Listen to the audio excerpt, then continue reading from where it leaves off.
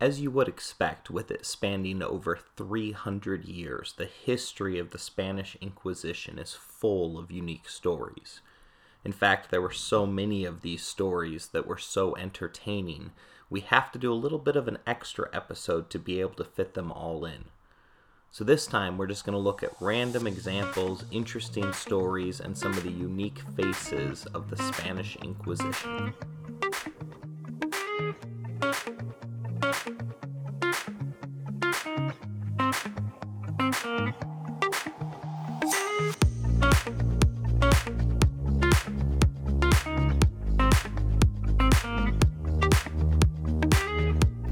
First up is the story of the Jutas of Majorca, and they answer the question of how far would some go in order to retain their religion.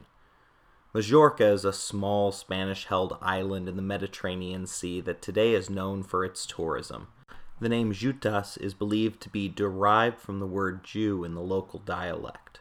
All the Jews of the island had converted in 1435, almost 60 years earlier than the era of forced conversions aided and abetted by the Spanish Inquisition. From the outside, the Jutas were undeniably Catholic. In fact, they went out of their way to work on the Sabbath, a violation of Jewish laws.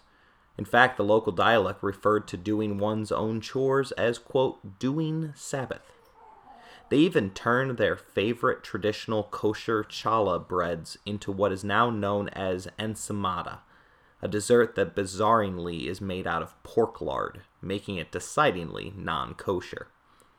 For this, as well as their life on a remote island, they were easily overlooked by the Spanish Inquisition. The Jutas, however, had a secret, one that had become extremely dark over the years. For 200 years, they had consistently and successfully concealed the maintenance of their Jewish faith. In order to keep such a large secret, the Jewish families made a pact that included the families only marrying within the group. With only 15 Jewish families on the island, however, this meant that over the course of 200 years, there would be quite a bit of inbreeding that would occur. In fact, the Jews of Majorca today have an almost entirely homogeneous DNA. We are not exactly sure how their secret double life became known to the Spanish Inquisition, but the common anecdote involves Rafael Cortez, also known by the locals as Cap Loco, or Crazy Head. He had remarried after the death of his wife, this time to a Catholic woman. His family, furious at the betrayal of the inbreeding pact, censured him and threw him out of the family. His friends refused to speak to him, instead referring to him as the renegade. In retaliation, Mr. Crazyhead went and denounced a number of them before the Inquisition. On the basis of this denouncement, the Spanish Inquisition sailed out to the shores of Majorca, investigated, and made 150 arrests between 1688 and 1691. Of the 150 arrested, 37 of them were relaxed at an auto de fe.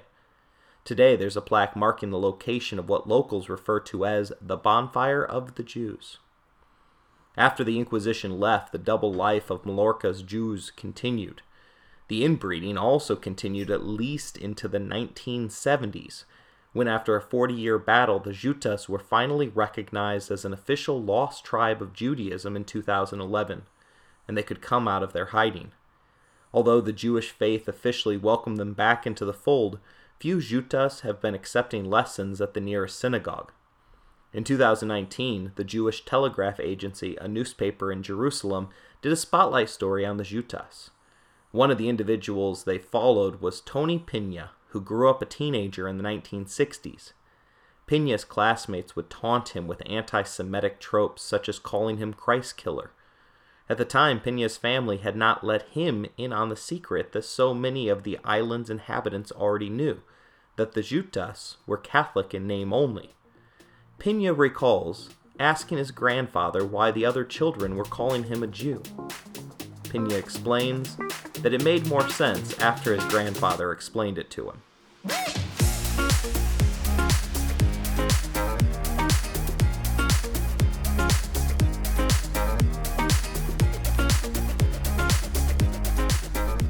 Gordon Hinckley, the former president of the Mormon Church of Jesus Christ of Latter-day Saints, summed up the power of religion with the following quote, saying, There is no obstacle too great, no challenge too difficult if we have faith. One group that we know had a whole lot of faith was the Spanish Inquisition, and they truly exemplified that there was no obstacle too great, not even death. The vast majority of those burned at the stake during the auto da fes were not actually there. Llorente, whose numbers are extremely suspect, believed that 31,913 individuals were relaxed in person, and a little more than half that number, 17,659, were burnt symbolically in effigy. Sometimes this was done because the heretic had successfully managed to flee the country, but many others escaped punishment by the account that they had already died. Enrique Gomez presents one of the most interesting cases of the 300-year Inquisition history. He happened to be burnt by the Inquisition twice. Gomez's converso parents had both been tried by the Inquisition, and upon successfully emigrating to France, he converted to Judaism. An active writer, he was drawn to the land of his birth and savagely wrote against the practices of limpieza, blood purity, and the Inquisition, which he called the most barbarous seed sown by the devil in Christendom. Because of blood libel and limpieza, the best families have left the realm. It has created thousands of godless, it has injured neighborly love, and it has divided the people and perpetuated enmities. Words like that caught the attention of the Inquisition, who, while believing that he was in France and out of their jurisdiction, tried and burnt Gomez in effigy. Unbeknownst to them, Enrique was actually in the audience for his own auto da fe, having come to see what it was all about in April 1660. Unable to resist the lure of his homeland, he moved back full-time, but the Inquisition caught on to his false identity and arrested him in September of 1661. There, while awaiting his trial, he died of a heart attack within the Inquisition cells in March of 1663. 4 months later, they held another auto da fe in his honor, this time burning his decaying corpse.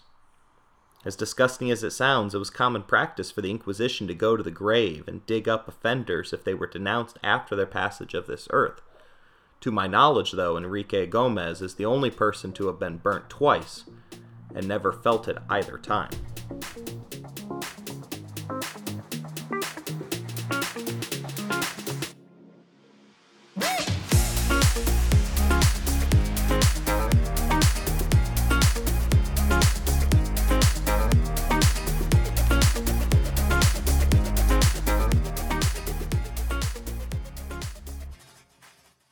I'm going to let Dan Carlin explain the next tidbit about the Spanish Inquisition.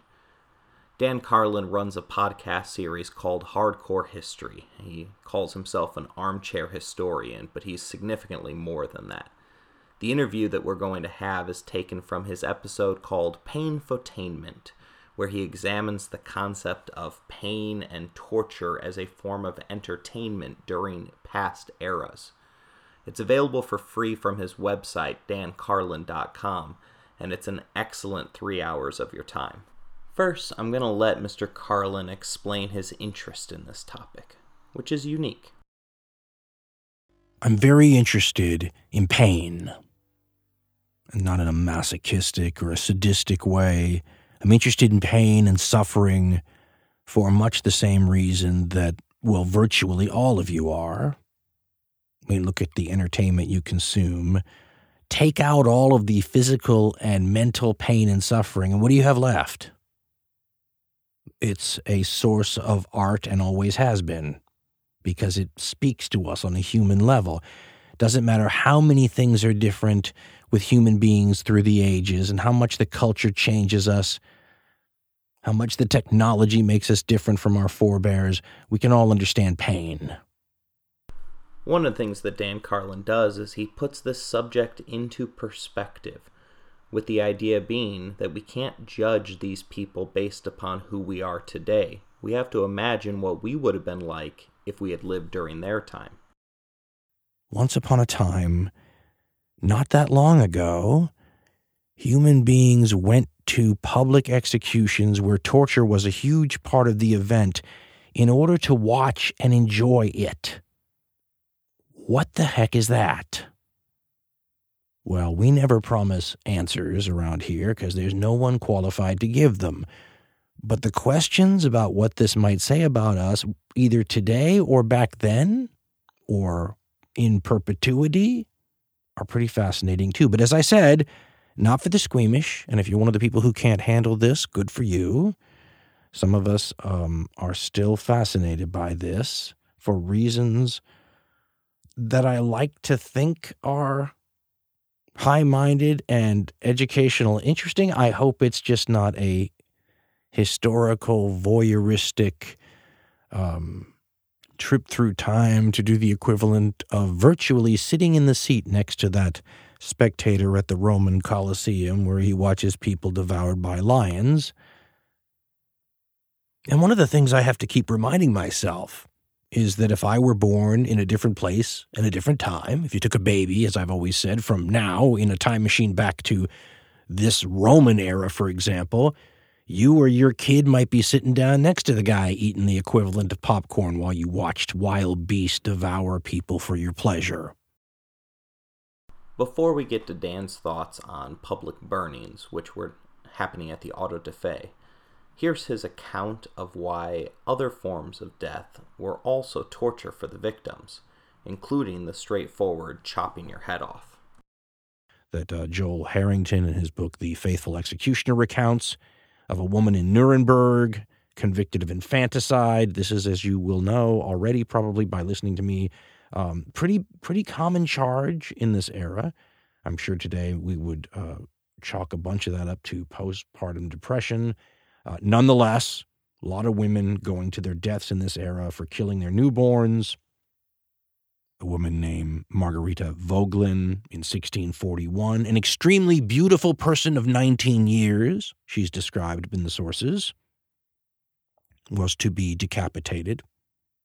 She was sat in a chair. She was made ready by the executioner's assistants. You know, they'll make sure that the neck is exposed in the right area. And in this particular kind of execution by the sword, you swing it like a baseball bat more than you swing it like a chopping instrument. So you want a nice level swing, and you didn't always get one. According to one chronicle reprinted by Harrington, quote, "This poor child was very ill and weak, so that she had to be carried and brought to the gallows or Ravenstone. And when she sat down on the chair, Meister Valentin," he's the executioner, by the way, "circled around her like a calf around a manger, and with the sword struck a span of wood and a piece of skin as big as a coin from her head, knocking her under the chair. And since he hadn't hurt her body, and since she fell so bravely, the crowd asked that she be released." No such luck, though, Harrington says. And from underneath the chair, he says, the victim, now wounded, cried out, this 19-year-old girl, quote, "Oh, help me, for God's sake," which she said often and repeated. Then the executioner's assistant grabbed her and set her back on the chair, whereupon the executioner delivered a second blow, and this time hacked in the neck behind her head, at which she, however, fell from the chair, still alive, again shouting, "Ee, God have mercy!" After this, the hangman hacked and cut at her head on the ground. End quote. In this next clip, Dan Carlin will explain an execution that happened in London with a woman. This would resemble very much an auto da fe and the experience that somebody would have with this type of execution that the Spanish Inquisition regularly employed. Nonetheless, what was it like to go through that burning experience? Well, that depends also. And there's a lot of famous ones. You know, Joan of Arc comes to mind, right? I read some accounts that talked about the likelihood that the smoke itself would render a person unconscious. During the later period, when they're still doing this into the 1700s in Britain, for example, they're doing the same version of secret strangling that they're doing in places like Prussia, but they're doing it openly, like in one of the particularly horrific more recent burnings. They were executing a woman for killing her husband, They called that petty treason, by the way, back then. So major treason was like crimes against the state. Petty treason was a wife killing her husband. Nonetheless, they had the strangulation thing rigged up, if the wood cuttings I've seen are correct, sort of on a chain, and it was around her neck on the stake, and then somebody would hold this chain 12, 15 feet away from the faggots of wood that were burning, and strangle them just before the flames reached them. But this time we were told that the chain got too hot, and the guy whose job it was to strangle the woman so she didn't have to suffer burning in this late Enlightenment period, where, of course, you wouldn't have a burning where you didn't strangle somebody. We're not inhuman. He had to let go of the chain, and everything got very old-fashioned very quickly. The woman's name, by the way, was Catherine Hayes, who was burned alive in London in 1726. This account comes from Public Executions, the Nigel Cawthorne book, and he takes an account, sounds like a near primary source, but maybe not, from the Newgate Calendar. Sounds like a newspaper, and it says, quote, Hayes received the sacrament and was dragged on a sledge to the place appointed for her execution. When the wretched woman had finished her devotions, in pursuance of her sentence, an iron chain was put around her waist, with which she was attached to the stake. When women were burned for petty treason, it was usual to strangle them by means of a rope, passed around the neck and pulled by the executioner, so that they were willfully insensible to the heat of the flames. But this woman literally burnt alive. The executioner let go of the rope too soon in consequence of having his hand burnt by the flames.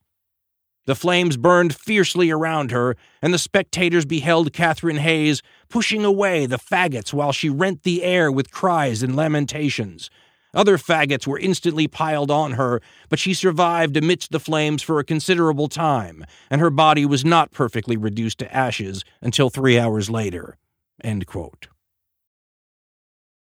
When you hear it described like that, it's easy to see how the Spanish Inquisition decided to use a euphemism like the word relax to explain their burning at the stake. It is perfectly understandable if you do not think that anyone deserved the justice that the Spanish Inquisition brought. Occasionally, however, there is the story of someone who just seems to beg for their own relaxing. Take, for instance, the case of Ursula de la Croix, a French nun living in the Spanish convent of Alcala. Instead of being denounced, Ursula self-confessed to having eaten meat on Fridays. The inquisitor in charge of her case absolved her and assigned her a tiny penance to complete, something like saying a few prayers. However, the next week she confessed to once again having eaten meat on Fridays. This time the penance, although small, was slightly larger, and she was put in pain for her crime. The next week, the third week in a row, Ursula once again appeared in the offices of the Inquisition, again confessing to having eaten meat on Friday. She begged to be given the stake, to which the Inquisition finally relented, relaxing the nun at an auto da fe just for herself in 1594.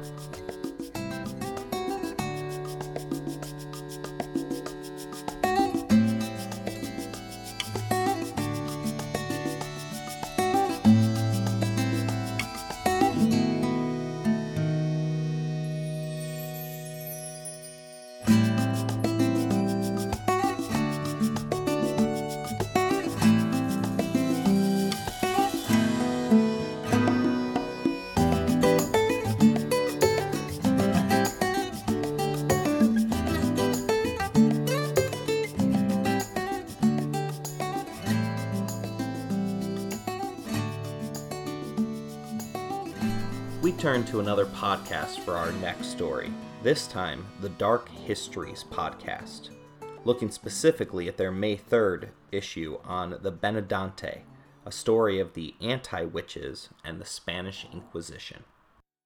I'll let Ben Cutmore set the stage for us. The story of the Benedante begins in the small village of Brazano, with a local priest named Don Bartolomeo Sabriza. The priest had stumbled upon a local rumour that in the neighbouring village of Iasco, a man named Paolo Gasparuto had been able to cure a fellow villager who was thought to have been bewitched by a woman who was suspected as a witch due to her eating meat on a Friday.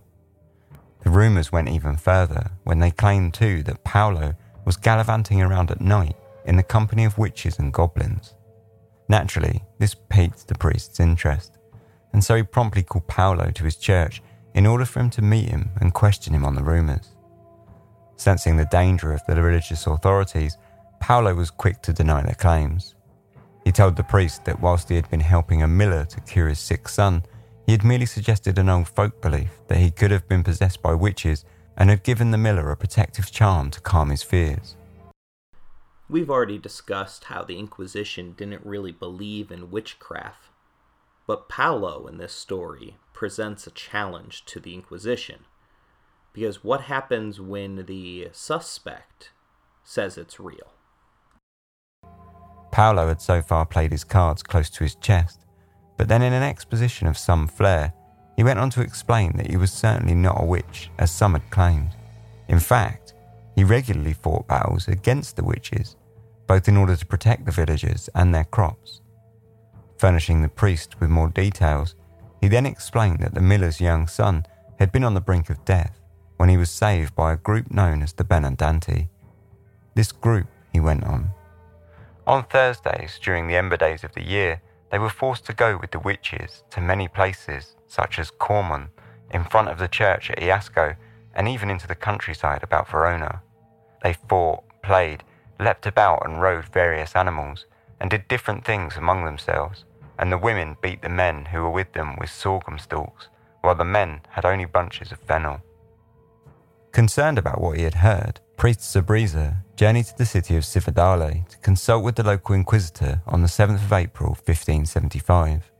Essentially, what we have here is a man saying that witches are real. He's seen them, and he's seen the group that has fought them. The Inquisition had to get involved.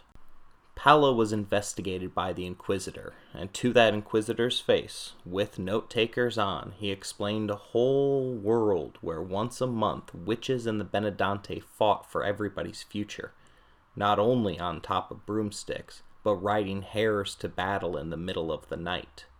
And worse, if they lost, they turned into witches themselves.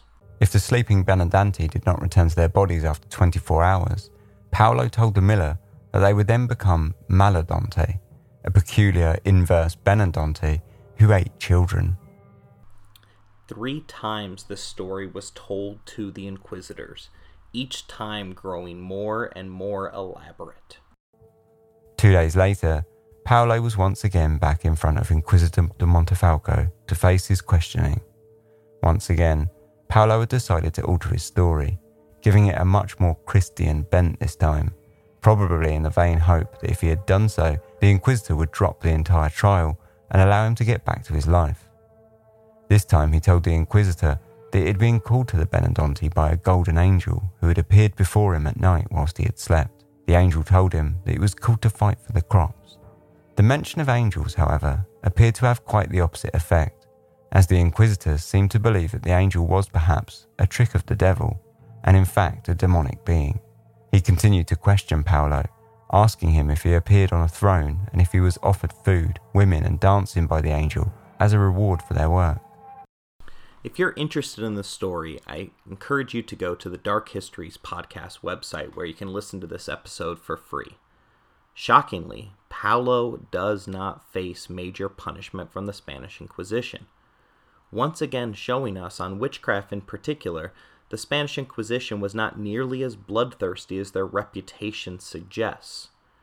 They took a scientific investigation into Paolo's claims, and although they could not prove them in any way, shape, or form, they ultimately decided not to burn him at the stake, instead imagining something more towards illness rather than heresy.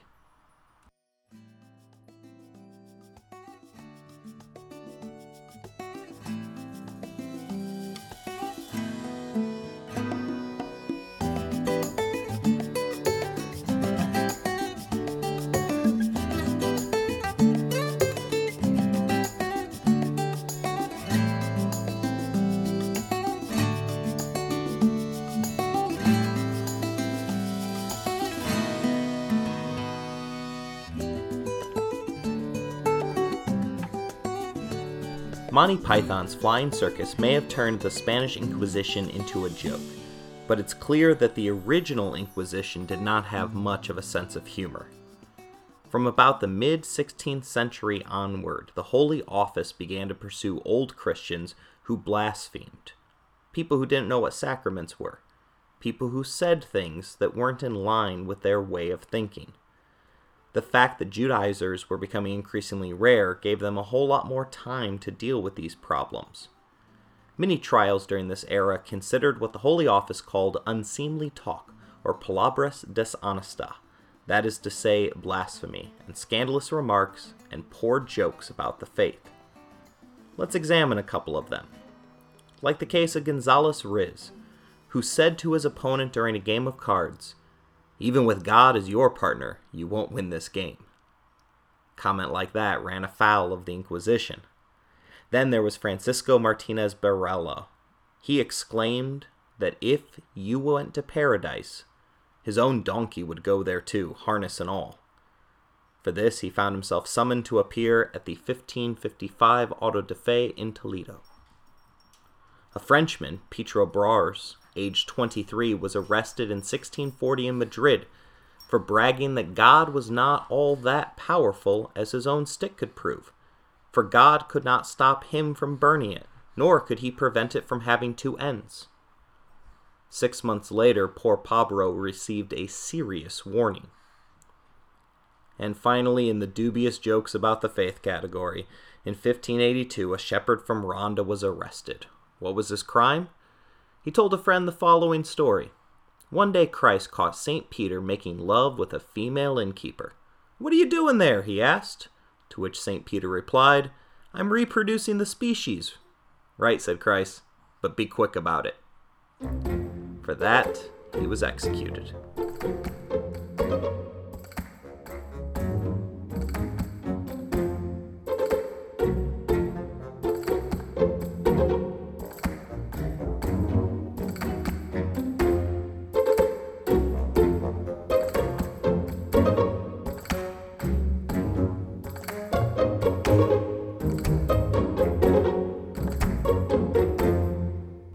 Harry Potter, The Chamber of Secrets, examines the next concept for us, that of blood purity. In the second installment of the popular franchise, Lucius Malfoy utters the slur mudblood to Hermione Granger, our feminine hero. The insult hits at the fact that Hermione's parents are not purebred wizards. Instead, she comes from Muggle stock. This was an excellent way to introduce the concept and idea of racism to her audience of young adults. Virtually all forms of racism look to science and/or accomplishments to argue that they are the superior race. Oftentimes, this comes down to a belief about the blood that flows through our veins. It is a wonderful way to introduce the subject of discrimination to so many individuals, although in 2020, author J.K. Rowling would find herself denounced by every young wizard that appears in the on-screen version of the story after she herself wrote discriminating comments regarding transgendered women. Many conversos became true Catholics in name and action. As would be expected of any group, many conversos rose to prominence in a number of powerful professions.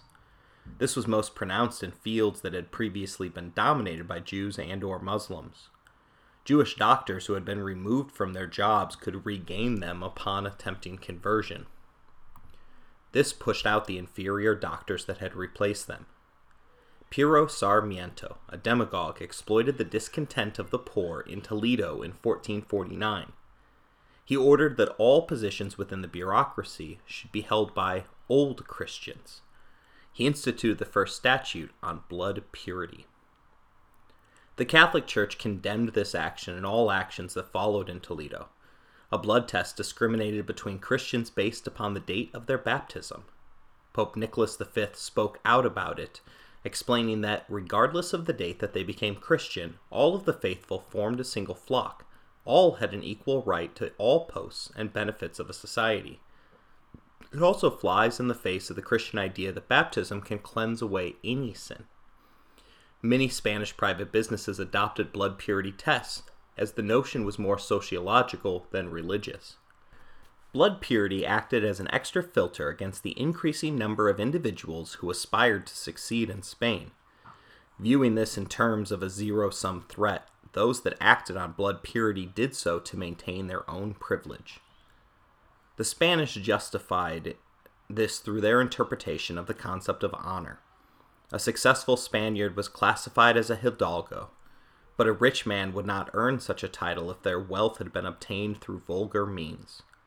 Don Quixote even discusses this idea when Sancho Panza states, quote, "I am an old Christian and owe nothing to anybody."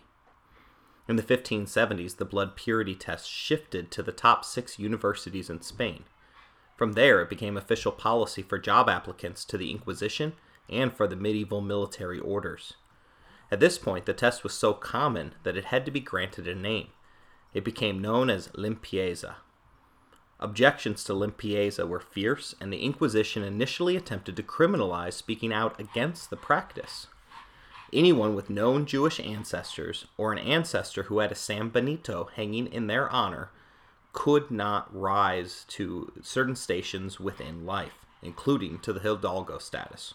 It was opposition from the Dominican friars under noted theologian Agustin Solucio that led the fight against limpieza discrimination, arguing that the criminal abuses that were being pursued in order to forge documents and bribe officials to avoid blood purity tests were provoking a secret war against the authority of the state. Channeling Abraham Lincoln 200 years before he was born, he said that it was impossible for the state to stand if it were divided into 2 fractions.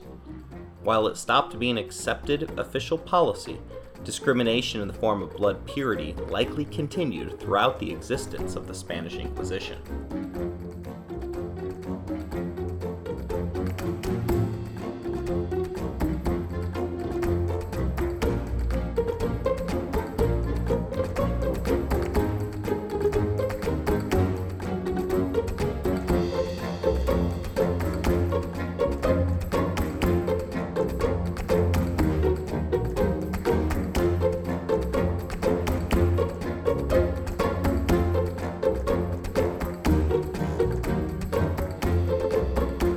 Next, we examine the life of Ignatius of Loyola. Ignatius of Loyola is one of the most famous individuals within the modern history of the Catholic Church. Ignatius was a Spanish Basque Catholic priest who co-founded the religious order of the Jesuits, a group that swore direct loyalty to the Pope and served faithfully as his missionaries. As a youth, Ignatius joined the military and famously dueled multiple Muslim Moors over the honor of Catholicism. In 1521, however, a cannonball ricocheted and shattered his right leg. It would end his military career. He began his second profession reading a series of religious texts while recuperating from his injuries. Upon recovery, he went on a pilgrimage to the Holy Land and experienced a vision of the Virgin Mary and the baby Jesus. He returned to Barcelona at the age of 33 and studied theology and Latin at the University of Alcalá. Ignatius first ran afoul of the Inquisition after 3 women that practiced Illuminism were seen convulsing on the ground during one of his street sermons. Upon his graduation, he traveled to Paris to study for his master's degree. This happened to be at the time that John Calvin was forced to flee France on his way to create Calvinism in Switzerland. The foreign nature of his studies and the fact that Protestantism had crossed his path made the Inquisition extremely suspicious of Ignatius. When he returned to Spain at the age of 43, the Inquisition sought his arrest multiple times. The piece of evidence that endangered him the most was a boast that the priest said while dining with friends. Ignatius has claimed that he would consider it divine favor to be descended from the Jews, as it would mean that he would share the same blood as Mary and Jesus. Ignatius set up the Society of Jesus in ways that made it reject the radicalism that was common in Spain. He worked up to his death after a fight with malaria to limit the damage of discrimination against conversos. His immediate successor was Diego Lainez, a converso himself. Ignatius won his fight with the Inquisition, resulting in a modification to the Constitution that ensured that conversos could participate. Tight-roping the acceptable line, Ignatius negotiated in 1593 that all conversos who had been Christian for 5 generations were allowed to become citizens of Spain. Considering that nearly all conversos in Spain had already been Christian for 5 generations, this meant that blood purity laws became irrelevant. The difficulty that the founder of the Jesuit order, an order of monks who dedicated themselves to following the direct orders of the Catholic Pope, shows that the Inquisition, while not all-powerful, was extremely powerful in Spain. No one was above their suspicion.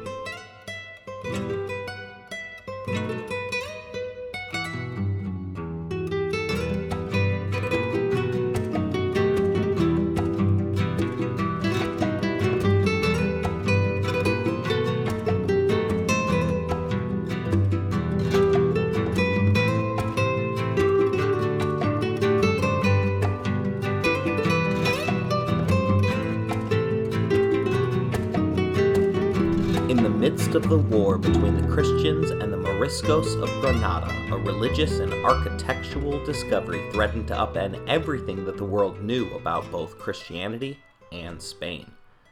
The discovery was deemed the Leaden Tablets of Granada, first found in 1588 and then followed up with additional tablet discoveries in 1595. The tablets painted a different picture of both Spain and Christian history. The books were dug up from the caves of Sacromonte, a hillside near Granada, the former center of Islamic Spain. The books comprised 22 volumes of inscribed circular lead leaves laced together with lead wire and bound with covers that included the supposed burned human remains of Cecilius of Elvira, a Christian supposedly martyred by Emperor Nero. The books tell a fascinating account of Christianity from the viewpoint of the Virgin Mary herself. Unfortunately, the tablets had already been translated from Latin to a version of Arabic that only Miguel de Luna and Alonso del Castillo, 2 Spanish Moriscos, could read. Thankfully, those 2 men had been there at the discovery of the books. According to their personal translations, which the inquisitors could not understand as they refused to learn Arabic, the Blessed Virgin Mary had St. Peter give instructions for St. James and St. Cecilius to convert Spain. In the teachings, Mary expresses her love for the Arabic people and their language, and she promised to eternally watch over their city, the city of Granada. The tablets present a form of Christianity that celebrates Arabic culture, while emphasizing parts of Catholicism that Islam tolerated, such as the veneration of relics, the cult of the Virgin, and the priority of Granada. The tablets also, however, downplayed the Christian beliefs that were the most offensive to Muslims, such as their cult of icons, the doctrine of the Trinity, the inclusion of wine as part of religious ceremonies, and of course the worship of Jesus as the Messiah. The discovery of the tablets sent shockwaves throughout the Spanish Christian communities. The discovery of the books promised to let Moriscos adopt Catholicism to something much more tolerant of their cultural and religious beliefs. Unfortunately for the people of Granada, much like the discovery of tablets by Joseph Smith, the leaden tablets of Granada were met with a lot of skepticism. In 1682, more than 80 years after their discovery, Pope Innocent XI pronounced the tablets to be fake. The fraud had in fact been perpetrated by the only 2 individuals who could translate the tablets. I know, you are absolutely stunned by this turn of events. Despite the obvious contradictions that the tablets taught, the Vatican went through a thorough investigation, first sending it to the Netherlands, and then in 1642 succeeding in getting the lead books sent to Rome. The tablets had their effect, however, as some Spanish scholars continued to maintain the authenticity of the tablets, all the way through the 19th century.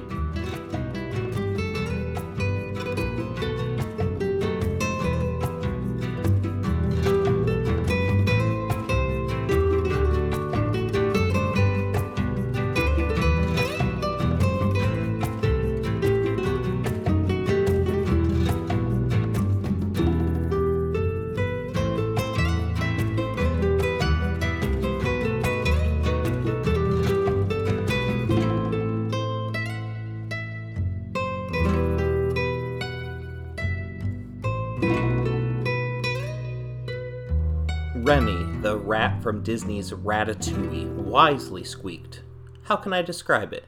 Good food is like music you can taste, color you can smell. There is excellence all around you. You need only to be aware to stop and savor it. Remy understood the power of a recipe, using Gustave's old recipes to create the finest eating establishment in all of fake cartoon Paris.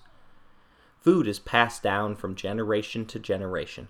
Before the age of the internet, one of the most sacred acts was passing down family recipes to keep their memories alive through the food that the family celebrates with. Jewish families upon conversion had to adopt not only the religious beliefs of Catholicism, but also their cultural traditions. As we have seen throughout this unit, however, the formerly Jewish conversos did not want to completely divorce themselves from their culture. One of the key pieces of evidence used to try conversos of Judaizing were old Jewish recipes that the inquisitors would find hidden throughout Spanish kitchens. Thanks to the Inquisition's excellence regarding record-keeping, these recipes, which were used as evidence during trials, were cataloged and still remain today.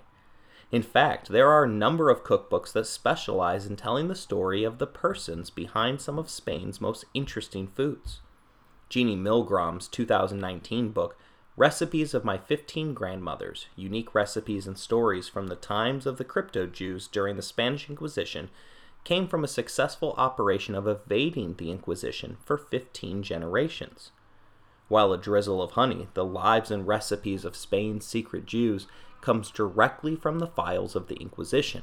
What emerges from these recipes is a savory blending that combines Christian, Jewish, and Islamic traditions of cooking lamb, beef, fish, eggplants, chickpeas, and greens with seasonings such as saffron, mace, ginger, and cinnamon to really give you a taste of true Sephardic culture and cuisine. As wonderful as these recipes are, I would be amiss to not remind you that dinner choices during the time of the Inquisition was literally a matter of life and death. In 1635, Pedro Ginesta, an 80-year-old Frenchman, was brought before the tribunal in Barcelona for having eaten a meal of bacon and onions on a holy day of abstinence. Bueno, sí.